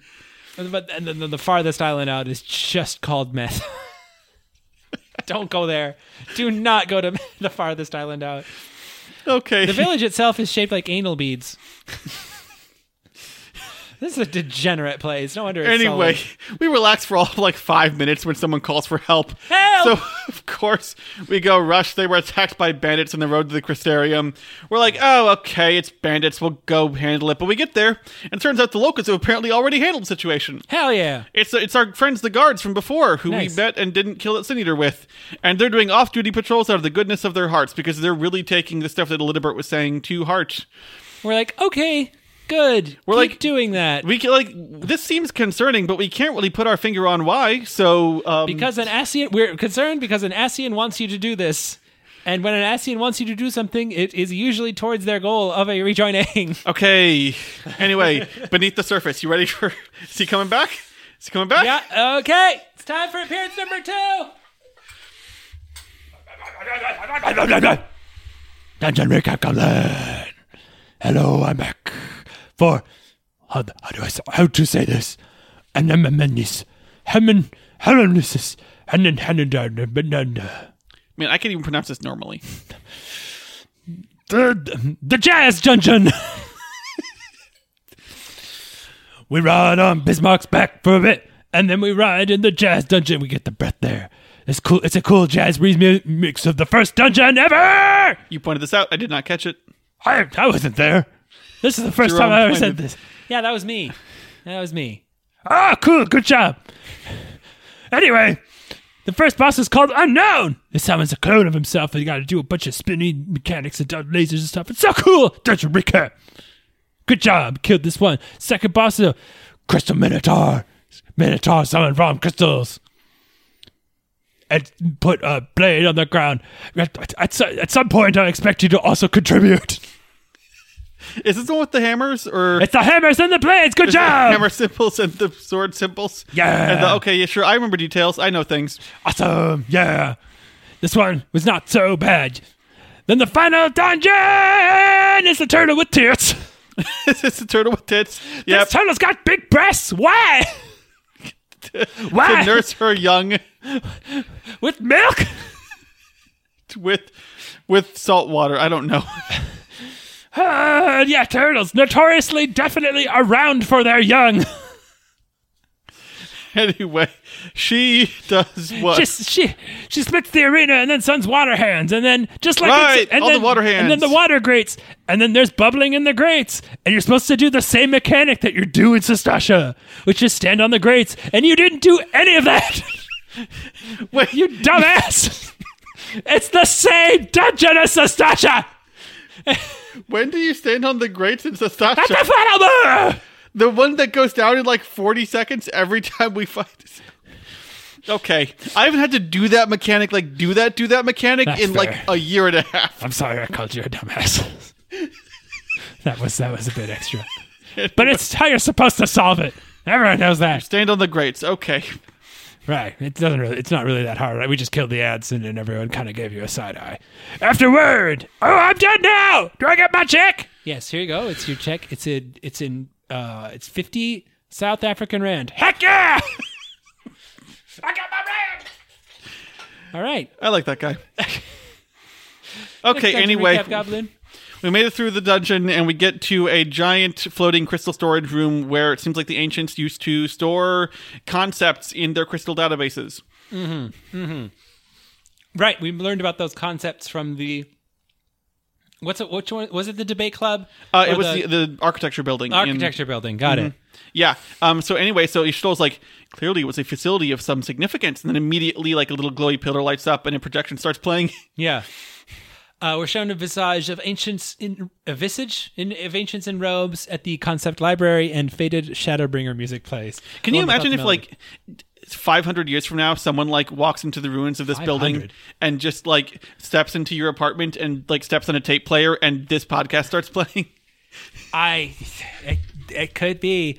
I mean, 12,000 more like, right? But yeah, 500 would still be that would be pretty meaningful. If our recordings lasted that long. Anyway, so this is a meeting between the That would be ancients- like my version. I mean, I guess 500 or 200 even would be like my version of like my descendant that I don't have, finding out that like I'm their fire ship Captain Barbatsis, Like, wait, my great-great-great-great-grandfather had a Final Fantasy 14 podcast?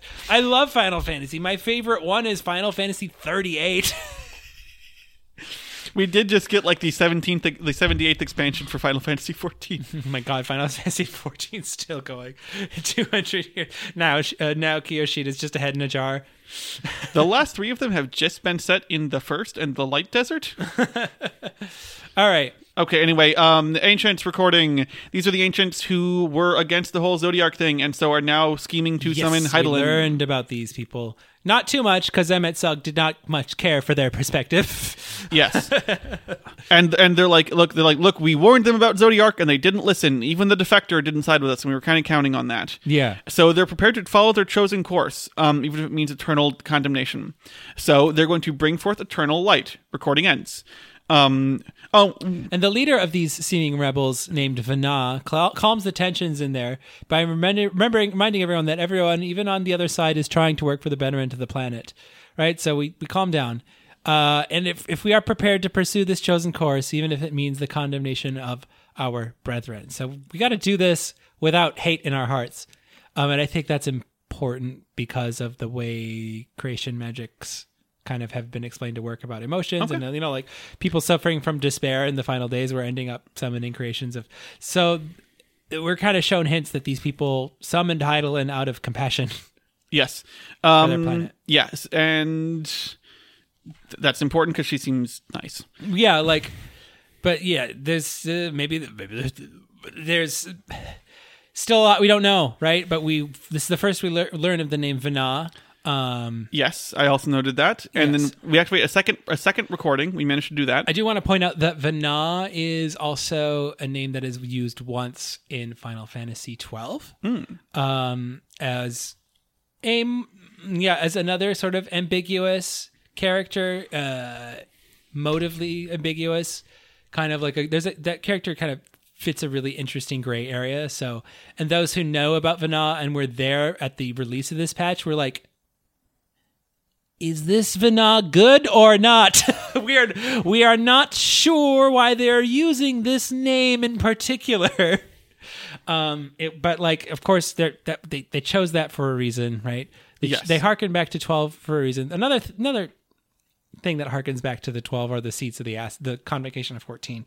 Sure. The Emet-Selch, La Habrea, those are all things that are kind of in the deeper lore of Final Fantasy 12. Oh yeah, I had no idea about that. Yeah. So they are the Paragons of Light, I believe, in 12. So they kind of flipped it on its head. If I knew that, would I understand what their titles meant more? No, not at all. No. Okay. No. It's just a theme table. Zodiark is also there, and and so is Ultima, who we've already dealt with. Got it. Okay. And some other thing, but they're basically just it's a name, so it's like yes and no, right? They're they're references and they're different versions of things. Like the version of Ivalice is not the same Ivalice, but it's a different. Got it. Okay.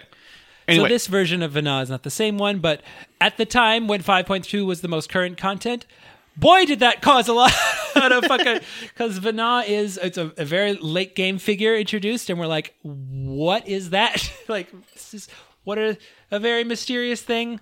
And I don't know. I don't want to spoil 12 for you because I think 12 is very, very, very good and worth playing still to this day, especially with the remake. But moving on. Obviously an important character. We also learned that Vana offers herself to be the heart of the new creation, much like Elidibus was to Zodiark. Which is interesting, because that implies that... Then it cuts out. That implies that our Elidibus is not the Elidibus who offered up to Zodiark, because it's a title, right? So, at least right now, I'm assuming that, we now have a second individual using the title of Elidibus, but, a different Elidibus was the one that became the core of Zodiark? Yes, the question it then begs us to ask, the Scions are begging to ask is, who is this Elidibus? Is this the same one? Is it the successor? Or is it a successor? What? Yeah, what's the timeline here? Ishola thinks that doesn't sound quite right. So why do you think she doesn't think it's right? I don't know. She's something like that does not strike her as plausible. She thinks something else is going on here. Yep. Okay. And she's like, well, the machine is broken out of energy. I'm going to stay back and keep trying to fix it. Yeah. So we head to the final quest, Echoes of a Fallen Star, the title of the patch. Oh boy. But yeah, this is a decent bomb here. Back in the Crystarium, turns out most people want to be Warriors of Light now, and it's destabilizing the economy.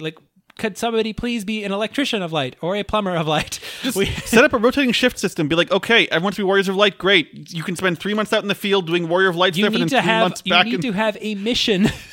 There is a Adventurers Guild back on the source for a reason.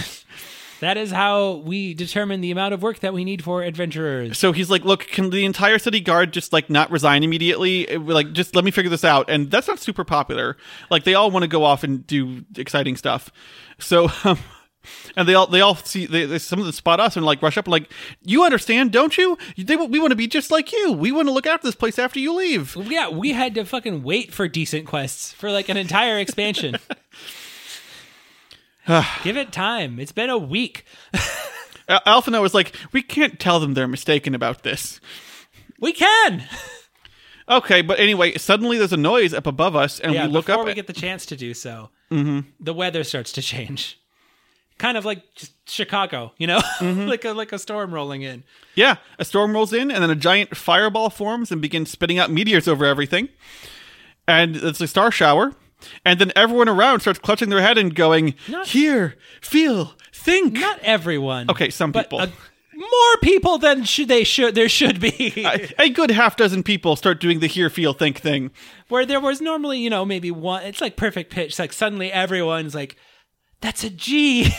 And then Ardbert strides forward, ready to rally them. And all of a sudden, this is a weird transition, and the sky is suddenly clear. And Ardbert looks around and is like, what you heard is the voice of light itself, and it blessed you with its power. Welcome to the fold. Warriors of Light. At this point, I will say this. Because Elidibert clearly faked the illusion with the meteor shower, I also was assuming that Elidibert was faking the voices in their heads to make them believe they had received the power of light. I am now less certain about that after the stuff we're about to learn here. Yeah.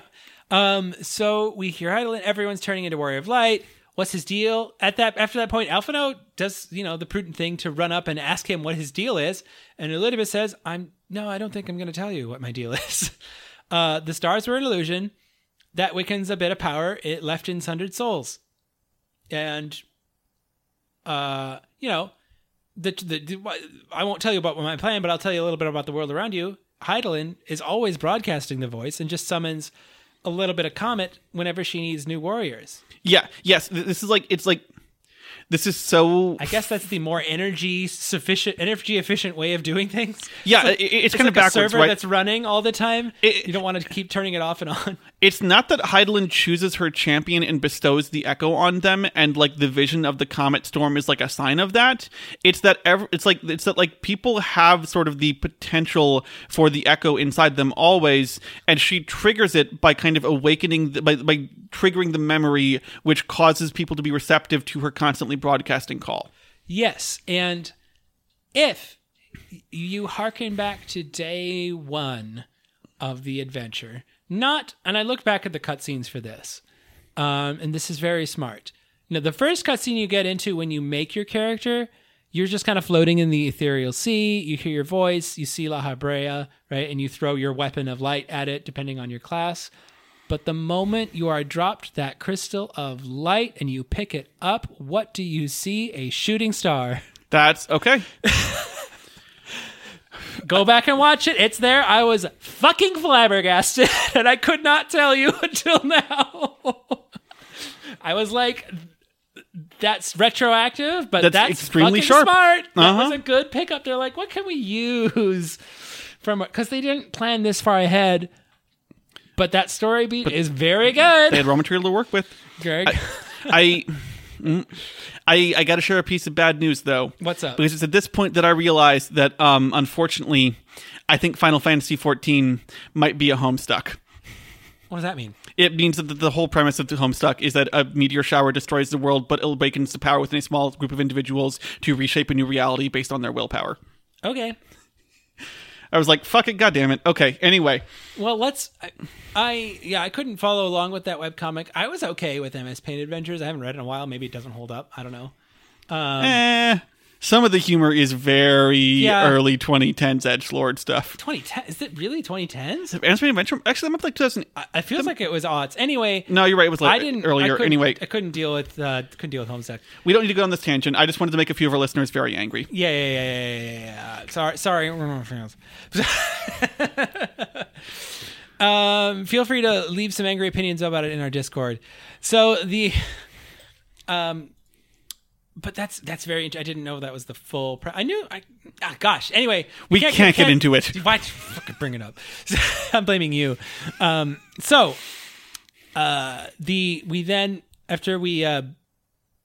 after all this, we have a new bunch of stronger warriors of light here, and we can't stop them. They're not as strong as us, but they are stronger than they were before. Can't stop them, so we may as well see them off. After we see them off, we return to the ocular. We recap the what happened to the patch, and to Graha, and the tasks are tasked with getting rest. What?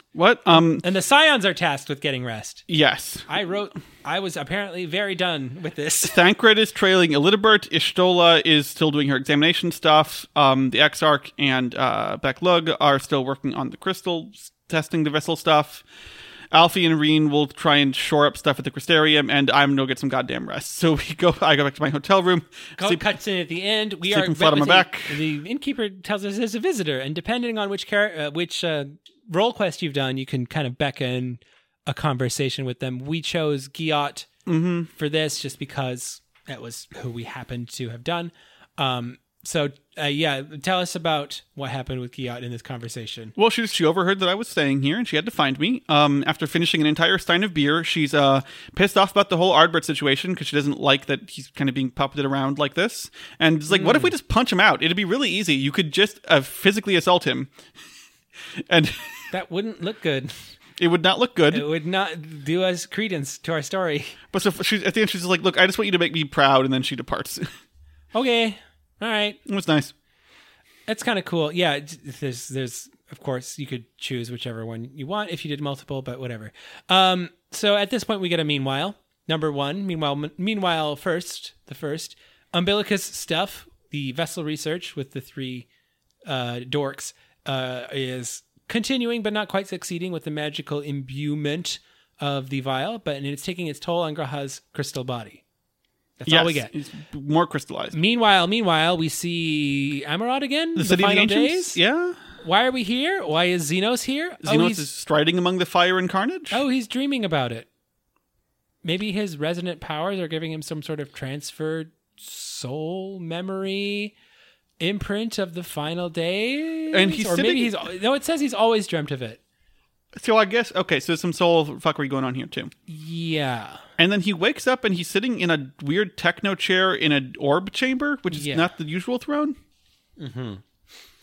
So, and that is going to do it. Well, he then gets, I think the he's white robe to the figure. white robe guy, right? Yeah, I don't know if the white robe guy says anything important. Indeed, could Emmett Selk have found a way? Precious few remember the final days. Whatever, okay. Oh yeah, he is Emmett Selk's grandson. Oh, Xenos is, okay. I was like, the white robe guy is? That's a spoiler. Or, no. Yeah. So it could be that same thing about the soul. The soul, maybe the soul passed it on genetically. What was the name of the emperor who founded Garlemald? Solus. Yeah, Solus. Was that? That's Emmett Selk. But was that Emmett Selk possessing some dude's body, or was that Emmett Selk just Emmett Selk having a body that looked like his body? Got it. Okay. The name Solus. So literally, Xenos is his descendant. Yeah. His grandchild. Boy, I don't know how soul stuff works with genetics, but this is honestly, further explained in some side content. I'm sure it is. I am 100% It is not further explained in the MSQ, but basically it is sort of a generational memory kind of soul imprint that somehow skips a generation. Got it. Varys didn't know shit about it. Otherwise, yeah, his agenda might have been a he little would not bit have been caught off guard quite as much. He may not have been like, we're going to take it back from the Assyrians, because he would have known about the final days. Uh-huh. Which maybe that's why Xenos didn't quite care about the whole agenda. You know, Xenos might have from a very young age been like this. He's always had these dreams about man, this fucking old civilization and no one is. We're all gonna fucking die. There's something in his soul that just says the end is coming, right? And he doesn't. He's very nihilist, and I think that adds a lot of weight to his character personally. I actually really like this. I think a lot of people don't get it so much. They're they don't understand that this sort of immaterial genetic imprint that is true to life. that a lot of what made Emmett Selk sort of mopey and megalomaniacal kind of passed on to Xenos. Yeah, And that makes sense. Xenos is kind of the perfect breeding ground for, privilege and That solitude for his whole life all of the weird, in a fickle human body. all of the weird fucked up trauma stuff that Emmett Cell has, but none of like the background as an ancient, just sort of all of it just dumped into Xenos with like no context. Yeah. That's pretty horrible. Yeah. So, yeah, that is going to do it for the recap for 5.2. B segments are just going to take a B rake for a little moment. Of course, we do maybe want to spend a little time paying our bills. Mm-hmm. So if you would like to take us to the market board, that would do us all a favor. We're gonna read some ads. Yeah, actually, I was turned on to these guys by one of our listeners. They, I think they knew which content we were covering today. They saw there was a bit of a synergy there. So this week we are sponsored by Crystals, only it's spelled with an X instead of a C and a Z instead of an S. So it's like Crystals. They are a new sort of crystal import-export distributor. I'm really reeling at the use of the letter X, but go on. So what they offer is, so they take pieces of quartz, and then over the graves of famous historical figures, they dip them in the blood of the English royal family in order to infuse some of the essence of the souls of big individuals from history into them, and then they sell, and they ship them to you. So we're actually we have a cross promotion. It's a double cross promotion this week. Oh, so the X is like it's Christos. Yes, it's Christos. Christos crystals. Christos and Esti, yes. Yes, they don't actually have the Christ crystals up right now. They're sold out of those. They had a bit of a problem getting them across the border, but a special deal right now. You can get crystals that are infused with the soul of Robert J. Oppenheimer himself.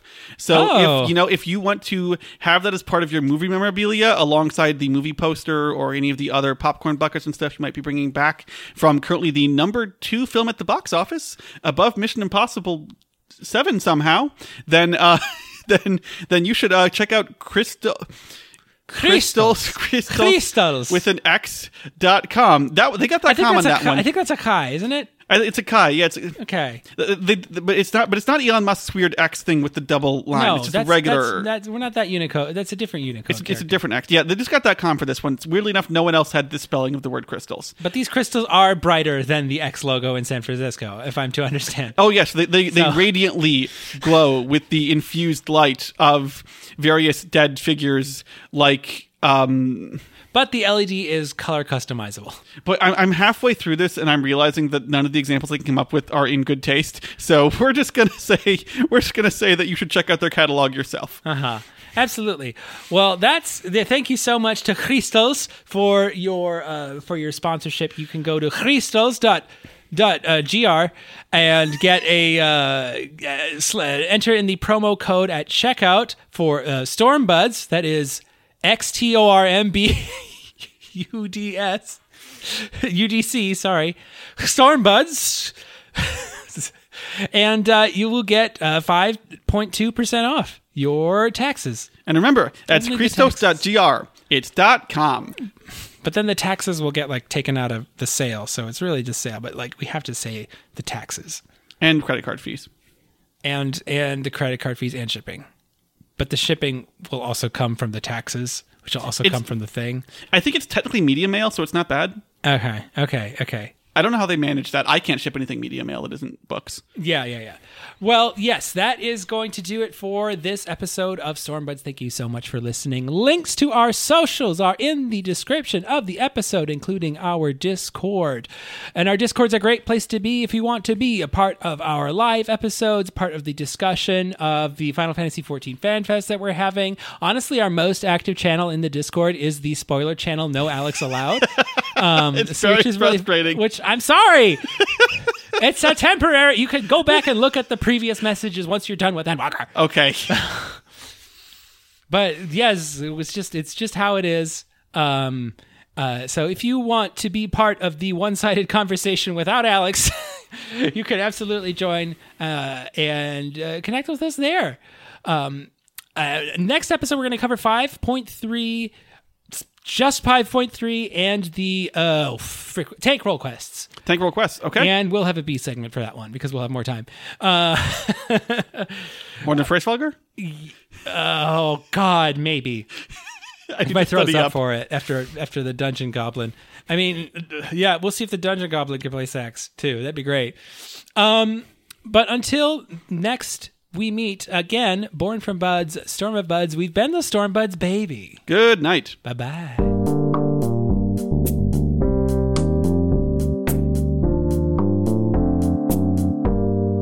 I can't photo it. Are you it's gone. okay?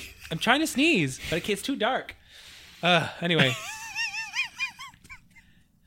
You have to put that at the end. I don't. I'm trying to sneeze, but it's too dark. It's like a photosensitivity reflex thing. Yeah, I have that too, but okay.